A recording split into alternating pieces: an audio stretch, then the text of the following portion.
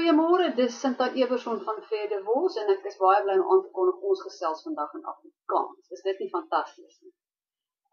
Ek gaan 'n bietjie praat oor egskeidings. Hierdie is die eerste van 'n nuwe reeks aanlyn gesprekke wat ons 'n oop gesprek noem oor egskeidings wat ek op Zoom gaan doen elke woensdagoggend 11:00 en ook weer dieselfde woensdag aand 8:00 sal weer 'n gesprek plaasvind. So vir die wat nie 11:00 kan inskakel nie, 8:00 vanaand is daar ook 'n geleentheid. En ek gaan in Engels of Afrikaans praat, wat ook al die behoefte is. So net kortliks agtergrond, ek is self geskei 12 jaar gelede, ek het deur 4 jaar egskeidingsoorlog gegaan met regsgevegte, dit was nimmer eindigend, en toe ek op die punt kom waar ek R500,000 betaal het aan regskostes, en emosioneel totaal en al uitgemergel was, en finansiëel geruïneer was, het ek besef, maar ek wens, daar was 'n plek waar ek al die inligting kan kry, wat ek nou oor 4 jaar moes geleer het, en ten duurste voor moes betaal het, sodat ek voor die tyd kon weet hoe my egskeiding te hanteer, sodat ek nie weer al hierdie trauma moes gaan nie, en sodat my kinders nie weer hierdie modder gesleep moes geword het, ten einde tot 'n egskeiding te kom nie. En dis waarom ek Vredewors gestig het. Dis 'n webwerf, www.vredewors.co.za, en daar's allerlei inligting in, daar's verskillende kategorieë. Ons spreek al die emosionele aspekte aan, ons spreek die praktiese goed aan, wat die tegniese goed is, ons spreek die spirituele goed in 'n mate aan, en daar is lyste en van, wat is resources nou in Afrikaans? In elk geval, allerhande goed, soos boeke, en video's, en films, bronne, wat jy kan toegang tot kry, nuwe inligting wat in die nuus is, aanlyn kursusse wat aangebied word, programme, en allerhande inligting, alles op een plek. So dis waarvoor Vredewors bestaan.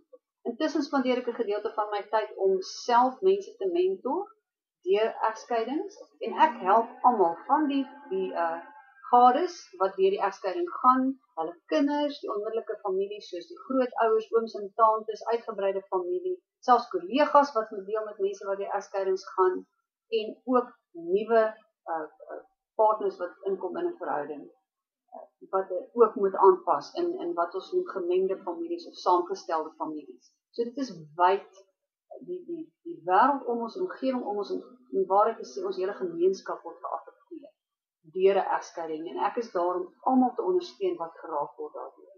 Van die praktiese goed van hoe ons nou in 2 huishoudings gaan deel, en hoe ons dag tot dag gaan leef, tot hoe ons by die skool moet aanpas, en veranderinge wat ons moet aanbring, in alle aspekte van ons lewe. So dit is basies wat ek doen. So vandag gaan ons gesels oor die egskeidings. Ek het mense aanlyn saam met my, wat my kan vra wat ek sal antwoord. Intussen gaan ek so 'n bietjie begin gesels oor egskeidings, en die beginpunt van egskeidings, wat baie, baie belangrik is. En dit is die keuse van 'n proses, wanneer jy besluit om te skei, wanneer jy oorweeg om te skei. Wat kies jy? Watter roete gaan dit volg? Tradisioneel gaan ons almal na prokureur toe, want ons familie het dit gedoen, en ons voorgeslagte het dit gedoen, en dit is al vir dekades die tradisionele manier wat ons egskeidings doen. So ons gaan sien 'n prokureur, en wie gaan sien ons? Iemand wat 'n familieprokureur is, of wat iemand ken, iemand het dit aanbeveel. Ons gaan sien die persoon, wat nie noodwendig spesialiseer in egskeidings nie, maar die persoon is aanbeveel, so ons voel ons kan die persoon vertrou, en daar begin ons. En watter stap is die eerste stap? 'n Dagvaarding vir egskeiding. So ons gaan 'n regsproses aan. Nou, dis baie belangrik om te verstaan, 'n regsproses is 'n geveg. Dis 2 kante wat teenoor mekaar staan, mekaar aanvat, en een kant moet wen, en een kant moet verloor. En dit is nie wat ons in 'n egskeiding wil hê nie. 'n Egskeiding is 'n familie-aangeleentheid. Dit moet op 'n heel ander manier hanteer word, want ons werk met mense. Ons werk nie met 2 besighede, of kriminele persone, of mense wat regtig moet gestraf word vir enigiets wat hulle doen. Ja, ons voel emosioneel oor die redes van ons egskeidings. Ja, ons voel bitter, ons verwyk, ons voel skuldig. Daar is iemand wat iets verkeerd doen, wat lei tot die egskeiding. Maar dit is nie goed wat ons in 'n regstelsel moet gaan aanveg en bestraf nie. Dis 'n familie, dis mense, daar is 'n grootendeels kinders betrokke en uitgebreide familie en ons moet dit op 'n sensitiewe, menslike manier hanteer, sodat ons die beste vir die familie kan doen. So wat ons doen, is ons vat die familie soos hy nou is, want die status quo verander. So ons neem daai struktuur, ons herrangskik dit, ons skep 'n nuwe struktuur, ons skep 'n nuwe familiedinamika, waarmee ons dan na die toekoms kan voortgaan. En dit doen ons met 'n mediasieproses en 'n samewerkende proses. En dit werk soos volg. Ons gaan sien 'n mediator, dis waar jy begin. By 'n mediator het albei partye in 'n egskeiding kans om saam om 'n tafel te sit met 'n onpartydige persoon wat albei 'n kans gaan gee om te praat, om hulle behoeftes uit te spreek. Daar word 'n lys gemaak en aantekeninge gemaak van al die behoeftes van al die mense in die familie, van al die aspekte wat aangespreek moet word. En daarvolgens besluit ons vir hierdie unieke familie, wat is die behoeftes? As jy groot bates het en eiendomme het en beleggings en goed het, dan mag ons dalk besluit dat jy finansiële expert nodig het, wat ons dan inkontrakteer in 'n samewerkende proses om daai aspek van die egskeiding te help. As daar iemand in die familie is wat miskien emosioneel oorweldig is, wat in 'n depressie is, wat angstig is, dan kan ons 'n gesondheidspraktisyn, 'n mediese dokter of 'n sielkundige of 'n psigiater of wat ook al nodig is, kry om in 'n samewerkende proses in daai opsig te ondersteun in die egskeiding. En so voort. So wat die behoeftes ook is van daai unieke familie, kry ons mense in van buite af om almal saam te werk en so maak ons dan kom ons tot 'n oplossing en ons maak 'n nuwe plan vir die toekoms vorentoe vir daai familie. So dit is basies die twee goed wat tussen 'n mens moet kies en dis die eerste gesprek wat ek altyd met mense het wanneer hulle in 'n egskeiding is. Wanneer jy verder gevorder is in 'n egskeiding, sê nou maar jy het reeds 'n regsproses aan die gang gesit. Daar's reeds dagvaardings uitgereik. Daar was al reeds briewe heen en weer geskryf. Kan jy nog steeds stop, tot stilstand kom en sê, wag 'n bietjie, kom ons gaan sien 'n mediator. So jy kan enige tyd van die wedstryd in die proses, kan jy dit doen. Maar, as jy reeds 'n regsproses begin het, wat reeds in die Hooggeregshof aanhangig gemaak is, met ander woorde, daar's reeds 'n dagvaarding uitgereik vir iemand om te skei en daai persoon moet dit verdedig binne 'n sekere tydperk, dan is daai saak in die Hooggeregshof. Dan moet jy hom in die Hooggeregshof uitdryf.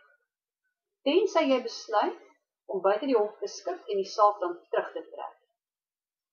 Andersins moet jy hom in die Hooggeregshof uitdryf. Dit beteken jy moet prokureurs betaal, jy moet 'n advokaat betaal wat vir jou in die hof verskyn en dit is langdurige prosesse. En ongelukkig is daar baie mense in die regsbedryf wat hierdie goed uitrek, wat mense uitbuit, wat allerhande nonsens uitdink om 'n hofsaak uit te rek en al hoe meer verskynings in die hof af te dwing.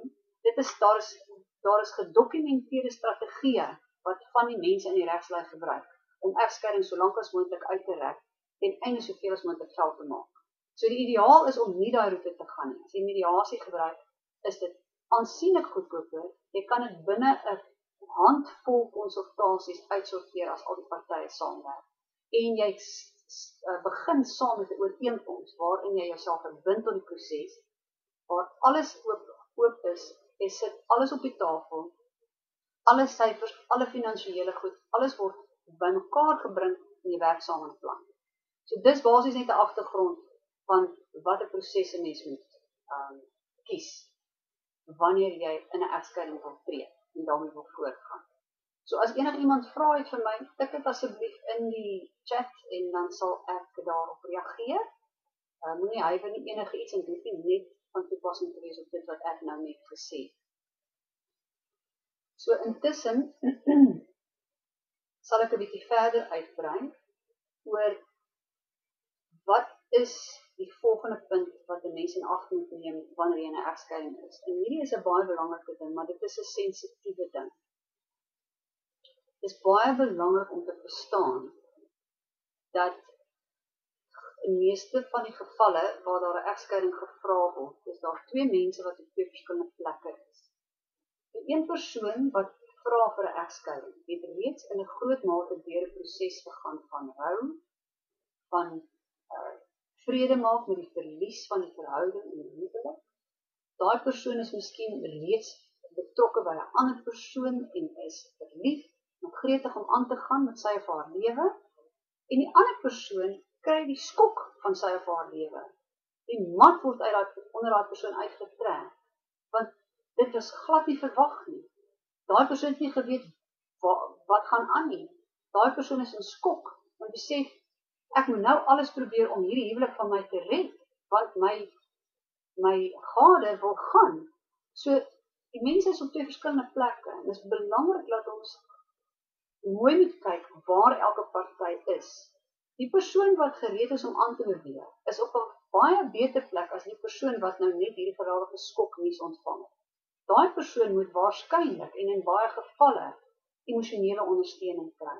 En soms is dit nodig om 'n bietjie sielkundige hulp te kry, of terapie van een of ander aard te kry, om te deel met die realiteit, om te aanvaar wat aan die gang is, of om 'n poging aan te wend om die verhouding te red. Maar dit is belangrik dat ons moet verstaan, beide partye is op twee verskillende plekke. Dit is bitter min waar twee partye op dieselfde plek is, saam ooreenkom, ons wil skei, saam besluit het, ons is al twee gemaklik daarmee en ons is gretig om aan te gaan.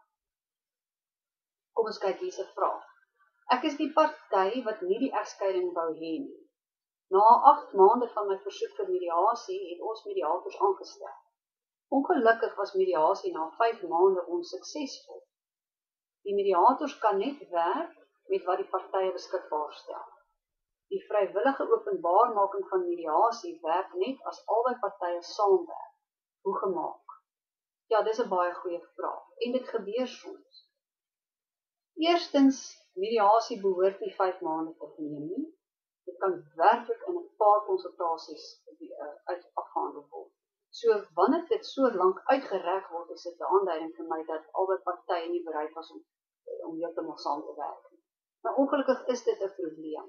Daar is baie gevalle waar van die partye soms in meeste van die tyd die broodwinner baie moeite doen om finansiële syfers te kook, bates weg te steek ensovoorts, en einde nie 'n groot verlies in die egskeiding te ervaar nie. Dit is ongelukkig iets wat gereeld gebeur, en ja, daar is baie mense wat spesialiseer daarin om hierdie tipe van wegsteekwerk te doen. So wanneer dit die geval is, en albei partye is nie openhartig nie, en sit nie al die syfers en die feite op die tafel nie, dan kom 'n mens ongelukkig op 'n punt waar jy nie anders kan nie as om 'n regsproses te volg. Maar ek wil ook sê, 'n bekwame mediator is opgelei om van die begin af die proses behoorlik vas te maak. Daar's 'n omvattende gesprek met albei partye om die proses behoorlik te verduidelik. Daar is 'n kontrak wat geteken word of 'n ooreenkoms wat aangegaan word waarin die partye ooreenkom en instem om alles op die tafel te sit.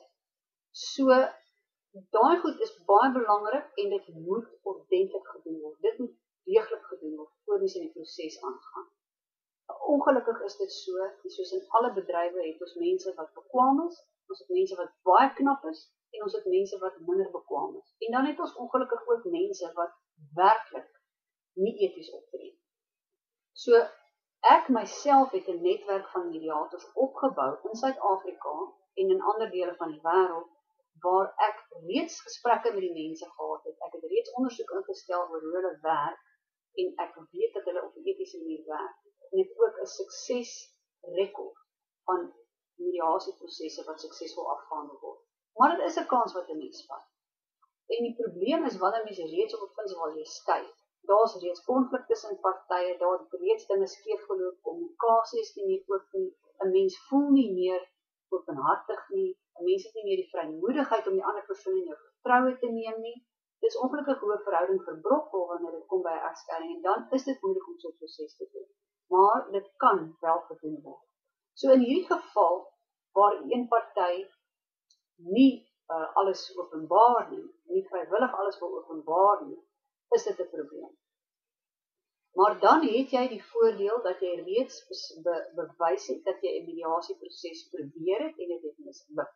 En op grond daarvan kan jou mediator dan 'n aanbeveling maak by die hof dat jy die stappe verder doen. En ek kan oor meer detail daarin gaan, maar as jy navraag doen by die organisasies wat mediators beheer, soos FEMAC in die Kaap of SAAM, wat Suid-Afrika se mediators beheer, daar is prosesse en maniere wat dit dan verder gevoer kan word. Nog 'n vraag. As ons weet van mense met probleme, hoe oortuig mense hulle oor die mediatorroete? Ja, dit is nie 'n maklike ding om te doen nie. Dit is my werk wat ek elke dag doen. Die grootste belangrike ding van mediasie, as jy dit vergelyk met litigasie, is dat mediasie is aansienlik goedkoper en dit gaan aansienlik vinniger. In die howe in Suid-Afrika veral, en dit is maar wêreldwyd 'n tendens, is die datum wat jy kry vir 'n egskeiding so ver vooruit, tot 2 jaar in sommige gevalle, dat mense dan weer daai uitmergelende proses moet gaan en so lank moet wag om 'n einde te maak aan die pyn en die lyding, dat dit ook 'n goeie manier is om aan te beveel of te motiveer dat mediasie beter is. Want mediasie gaan sien jy mediator, jy het 'n paar sessies, afhangende van hoe kompleks jou situasie is. Jy trek 'n skikkingsooreenkoms op saam met die mediator, en as jy kinders het, trek jy ouerskapplan op saam met die mediator, en is vinnig klaar, en is baie goedkoper. Regsprosesse kan honderde duisende rande kos. Onthou, dit is 'n geveg. Dit is 'n regsgeveg waar iemand as 'n wenner moet uittree. So, my prokureur en jou prokureur gaan hulle bes doen om mekaar so lank as moontlik te verrenoveer. Soveel as moontlik geld te kos om jou op jou knie te dwing, sodat jy ingee. Dit is eintlik wat gebeur. Want die dag wat jy in die hof kom, is daar een gesprek wat aangaan. Daar is nie 'n wederwysige argument wat gevolg word nie. En jy wat deur die egskeiding gaan jouself, het nie 'n kans om iets te sê nie. Jy het 'n advokaat wat jou verteenwoordig, en die teenparty het 'n advokaat wat hom of haar verteenwoordig, en hulle moet jou saak stel. Ek het al in menige egskeidings gesit in die hof, waar ek agter in die banke sit, dan staan die advokaat daarvoor en voer die saak aan. Maar die advokaat vergeet seker knelpunte om dit te meld. Die advokaat sê iets verkeerd om, of het die inligting verkeerd, of die feite is omgedraai. Maar die advokaat het net een kans om die saak te stel. Dan moet hy daai advokaat sit, dan is dit die teenkant se advokaat se kans om die teenkant se saak te stel. En jy sit hier agter wat die saak ken, of dis jou lewe, en jy sit en hoor hoe die advokaat vergeet om iets te sê, of iets uitlaat, of iets verkeerd oordra, of die inligting verkeerd het. En jy kan niks daaraan doen nie. Jou hande is afgekap, dis daai proses wat daar afspeel, en jy is letterlik omtrent te toeskou. En op grond van wat daar gesê word deur die advokate, en die dokumentasie wat voor die regter op die bank lê, word 'n beslissing gemaak. Wel, in 'n mediasieproses gaan jy saam sit en jy het 'n kans om elke liewe ding wat jy op jou hart het te sê. Jy het 'n kans om 'n lys te maak van al jou behoeftes. Jy het 'n kans om al daai goed puntsgewys deur te werk, saam met die mediator en die ander party. So jy is in beheer van daai proses. Jy en jou gade is in beheer van daai proses met die ondersteuning van 'n onpartydige mediator. En onthou, mediator word in 2 aspekte opgelei. Hulle het 'n sekere regskennis en 'n sekere geestesgesondheidskennis. En daarmee saam doen hulle die mediasieproses. So hulle is heeltemal bekwam om 'n egskeiding vir 'n familie te hanteer. So dit is maar basies hoe jy litigasie en mediasie kan vergelyk. Maar mediasie is enige dag aan te beveel. Tensy mense in 'n situasie is waar een van die partye werklik nie wil saamwerk. Dan het ons ongelukkig geen keuse om litigasie te gebruik. En ook wanneer daar gevalle is van mishandeling of ewen 'n afknouery, of daar's 'n magswanbalans in 'n verhouding, wanneer die een persoon die ander persoon afknou, of selfs mishandel fisies of seksueel of emosioneel, dan is 'n mediasieproses baie moeilik. Want wanneer daar 'n magsbalans, 'n wanbalans in die mag is, waar die een persoon beheer het oor die ander persoon, dan is dit baie moeilik om 'n tafel te sit en op 'n gelyke basis met mekaar te onderhandel oor. So dan is 'n mediasieproses nie die beste idee nie. Dan is litigasie beter. En dan is daar ook litigasie nodig om onmiddellik in te gryp om die persoon wat mishandel word te beskerm of die persone wat mishandel word te beskerm. Kom ons weet. Wat van waar mense reeds lank saam bly en nou ongelukkig is met mekaar? Ek neem aan dis mense wat dan saam woon maar nie getroud is nie. Dit kan ook net soos 'n egskeiding hanteer word, en veral wanneer daar kinders sal ek altyd aanbeveel, hanteer dit op dieselfde manier. Want wanneer jy saam woon, afhangende van of jy een of ander ooreenkoms aangegaan het voor jy saam gewoon het, moet jy nog steeds jou bates en geskei. Alles moet uit mekaar gehaal word en apart gehou word, wanneer jy uit mekaar gaan nadat jy jare saam gewoon. So dit wys om ook 'n skikkingsooreenkoms op te stel, en wanneer jy kinders het, is dit ideaal dat jy ook 'n ouerskapplan opstel. Al is jy nie getroud nie, want dan moet nog steeds praktiese dag-tot-dag reëlings getref word oor die kinders, wie gaan watter verantwoordelikhede neem, wanneer gaan die verantwoordelikhede geneem word, deur watter ouer, hoe die kinders se dag-tot-dag lewe en aktiwiteite en hoe daaruit gaan bestaan. Ek het nou nooit gedwonge na onsuksesvolle mediasie 'n prokureur. Hy beveel court-assisted mediation aan. Ons sit met die ongelyke magsbalans. Ons is in die Weskaap. Hoe werk dit? Goed. Ek weet nie of ek op hierdie stadium kan saamstem met court-assisted mediation nie. Ek ken nie die hele storie nie, maar as 'n mediasieproses reeds misluk het, dan weet ek nie of nog 'n mediasieproses suksesvol sal wees, noodwendig nie. Court-assisted mediation beteken eintlik maar net dat die hof 'n mediator aanstel, wat dan die proses moet fasiliteer. Dit gaan nie die brug bou met 'n persoon wat nie wil saamwerk nie, wat nie wil nie wil ook kaarte speel van die staansvoor af nie. So, ja, court-assisted mediation, daar is so iets, die hof stel 'n mediator aan om die proses te hanteer, maar ek weet nie of dit sal werk as daar reeds 'n mediasieproses is wat misluk het nie. Ek sal dan eerder litigasie aanbeveel. En dit maak nie saak waar jy in die land is nie, daar is oral mediators wat dit kan doen. En ek kan verwysings gee, so as jy na my webwerf toe gaan en op die kontakbladsy gaan of my e-pos stuur, dan doen ek dit. Goed. Ja, iets anders wat nou by my opkom, oor die hof wat mediators aanbeveel, daar was reeds hofuitsprake die laaste paar jaar, wat daarop dui dat mense wat deur 'n egskeiding gaan, eers die mediasieproses moet probeer, voor hulle na die hof toe gaan. So dit begin 'n tendens raak, die wetgewing is nog nie in so 'n mate verander nie, maar die uitsprake is besig om te gebeur.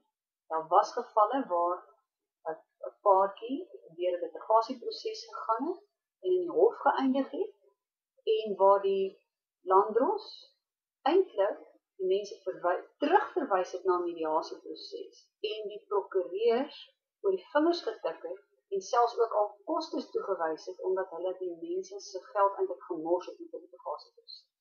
So daar is al hoe meer regsgevalle wat na vore kom waar daar eintlik bepaal word jy moet eers 'n mediasieproses volg voordat jy litigasie doen. En dan wanneer dit nie werk nie in die mediasieproses nie, gaan jy vir litigasie. So dit is nie belangrik om daarvan kennis te dra. Dit raak nou 'n vereiste. Dit raak 'n vereiste dat jy moet, wanneer jy kinders het, moet jy ouerskapplan hê om te skei en jy moet 'n mediasieproses eers volg.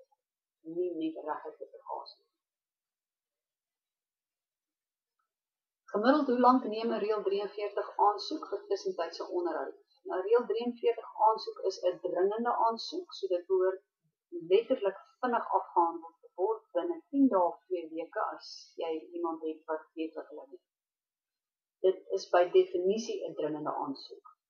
So dit doen ons in 'n geval waar iemand wat 'n broodwinner is nie bereid is om 'n redelike onderhoud te betaal, in tussentyd terwyl 'n egskeiding afgehandel word nie, dan bring ons 'n dringende reël 43 aansoek vir 'n redelike onderhoud tot tyd en wyl daar 'n skikking bereik word of die egskeiding afgehandel.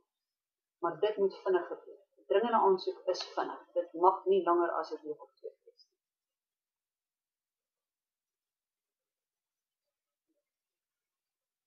Goed. Wat is dan nog wat ons oor kan praat? 'n Ander voorstel wat ek kan maak is as jy mense raakloop wat deur 'n egskeiding gaan of dit oorweeg om deur 'n egskeiding te gaan en jy wil hulle graag ondersteun, verwys hulle na my webwerf. Daar is baie inligting, daar's gratis inligting, daar's baie artikels oor alle aspekte om van te lees. En wat jy ook kan doen is om vir mense te verduidelik dat 'n egskeiding het 2 aspekte. Daar is die praktiese goed, daar's die regstegniese goed, die finansiële skikking, daar is die ouerskapplan, daar is al die ooreenkomste in die hof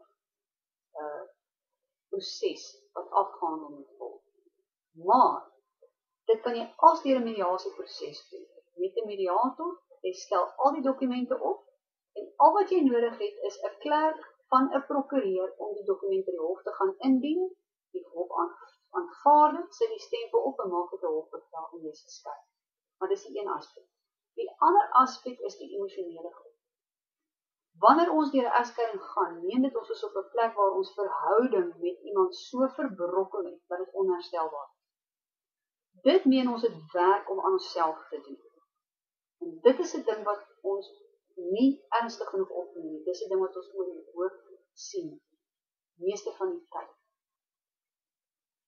Ek het werk om aan myself te doen as ek nie my verhouding met my gade suksesvol kan bedryf. As ek ongelukkig is en voel ek is nie geliefd nie, of voel ek word nie waardeer nie, of voel ek word misbruik, meen dit ek het werk om aan myself te doen. Ek praat van op 'n emosionele vlak.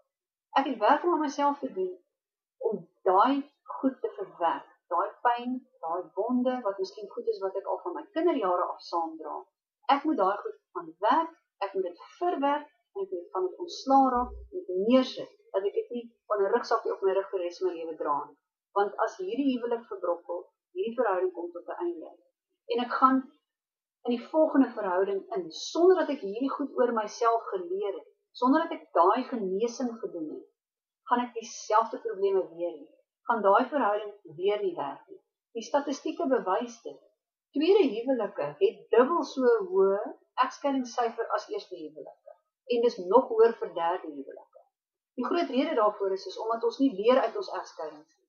Ons maak nie ons foute reg wat ons gedoen het, sodat ons in die volgende verhouding beter kan doen. So daar's 2 aspekte aan 'n egskeiding. Daar's die tegniese goed, die praktiese goed. En daar's ons eie werk wat ons moet doen wat bitter belangrik is. Daarmee werk ek ook.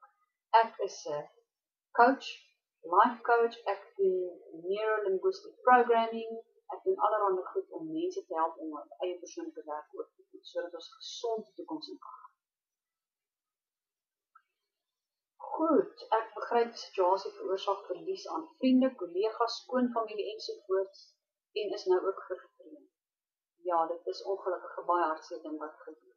Vriende en familie voel altyd hulle moet kant kies tussen 2 partye, of hulle onttrek heeltemal want hulle wil glad nie betrokke raak. En enige van daai 2 goed maak ons seer. Want ons voel iewers iemand moet lojaal wees aan ons. En dit is vir mense ongemaklik. En dit is vir party mense te pynlik om betrokke te raak. So hulle raak net stil en hulle verdwyn nie. En dit is nie omdat hulle iets teen jou het of nie meer met jou wil bevriend wees nie. Dit is letterlik omdat hulle dit nie meer kan verdra nie. Want dit is te pynlik of dit is te pynlik om jou te sien swaar kry. En natuurlik dan is daar ongelukkig mense wat kan kies en daaraan kan ons niks doen. En ons so raak ons vervreemd. Dit is ongelukkig deel van 'n egskeiding. Ek het 'n paar interessante artikels op die webwerf wat daaroor geskryf is. Gaan lees dit gerus. Het jy 'n groep mediators wat assosiate van jou is in jou besigheid? Ja, ek het 'n groep mediators. Ek het 'n netwerk van mediators wat ek heeltyd aanbou. En dis die mense wat ek my kliënte na verwys. kan ek deur jou opgelei word, met my sielkundige agtergrond om in jou besigheid te werk. Ons kan gesels, kontak my gerus en ons maak 'n afspraak en ons gesels daaroor. Ek is enige tyd ook om 'n netwerk uit te brei en nuwe mense aan boord te bring. Ek glo in besigheid vir elke persoon en ons kan maniere vind om ons besighede binne in mekaar te werk. So kontak my gerus wat dit betref. Ek beskerm bejaarde skoonma deur nie met haar kontak te hê waar sy in die middel van die konflik beland. Maar waar dit soveel maande uitgerek word, is dit vir my erg om te verlang en haar nie te kan ondersteun. Enige raad? Ja, dit is so baie moeilik en dit is hartseer. Dit is waarom ek almal in 'n familie help deur 'n egskeiding, want dit is weer 'n ander perspektief wat 'n skoonma op 'n situasie het. En 'n skoonma kan in 'n moeilike situasie wees as haar kind miskien die persoon is wat die egskeiding veroorsaak het of die egskeiding gevra het. Maar ook 'n hegte verhouding met die ander persoon, die skoonseun of die skoondogter. Dit is baie moeilike dinamika daai en dit is ingewikkelde goed. Ek dink wat ek mense aanbeveel, die beste is om jou instink te vertrou, want jy weet self wat die beste is vir jou. Jy ken jou skoonma, jy kom 'n lang pad saam met haar, julle ken mekaar. Vertrou jou instink. En baie belangrik, wees jouself. Ek sê altyd vir mense, onthou, hier sit ons nou in die egskeiding. Dit is traumaties. Dit is stresvol. Dit het baie uitdagings. Dit is groot veranderinge waarmee ons moet deel. Maar te midde van dit alles, het ek nog myself. Ek weet wie ek is. Ek is miskien verward, ek is emosioneel oorweldig, ek is uitgeput, ek is uitgemergel, maar ek het myself en ek weet wat is die beste vir myself. Ek weet wat is die regte ding wat ek moet doen. So vertrou jou instink. Hou die verhouding in stand met jou skoonma of enige ander persoon in die skoonfamilie. Of in jou uitgebreide familie. As jy so voel, wanneer daar 'n hegte band is, hou dit in stand. Dis nie nodig dat alle bande gesny moet word net omdat twee mense deur 'n egskeiding gaan. En dit is ongelukkig iets wat tradisioneel gedoen word en dit word aangevuur deur die litigasieproses. Want hierdie kant veg nou teen hierdie kant. En as amper 'n verwagting dat hierdie familie nou teen hierdie familie moet beklei. En dis absurd. Want ons bou hegte verhoudinge heen en weer tussen familielede wanneer ons saam in 'n familie is, of in 'n huwelik is, of jare saam woon. Ons bou oor en weer hegte verhoudinge. Ons kan nie al daai touwtjies knip omdat twee mense se verhouding verander. Dis nie nodig. So hou dit in stand. Maar ons moet net bedag wees en sensitief wees vir die situasie waarin die ander persoon hulle bevind. Want as 'n buitestander van 'n egskeiding, dink mooi daaroor. Jy's versigtig om nie kant te kies nie. Jy's versigtig om niemand te veroordeel nie. Jy is ook bevrees dat jy jou vriendskap of jou verhouding gaan verloor. So die persoon wat buite staan en vir twee mense lief is wat deur 'n egskeiding gaan, het 'n baie moeilike situasie hulle self. So wees net sensitief daarvoor. Maar ek kan dit nie genoeg sê nie, vertrou jou instink. Jy weet op watter vlak is jou verhouding met daai skoonma of familielid. En doen dit soos wat jy goed dink en doen dit soos wat jy goed voel. Vertrou jouself. So ja, ek dink ons is nou amper uit tyd uit. As daar nie nog vrae is nie, dan sal ek hier afrond. Net met 'n kort afsluiting. My webwerf is www.fairdivorce.co.za. Gaan op die webwerf, daar sal jy al die skakels na my sosiale media kry, op al die platforms, daar is podcasts, daar is YouTube video's en al die inligting op die webwerf self. Kontak my gerus, ek help graag.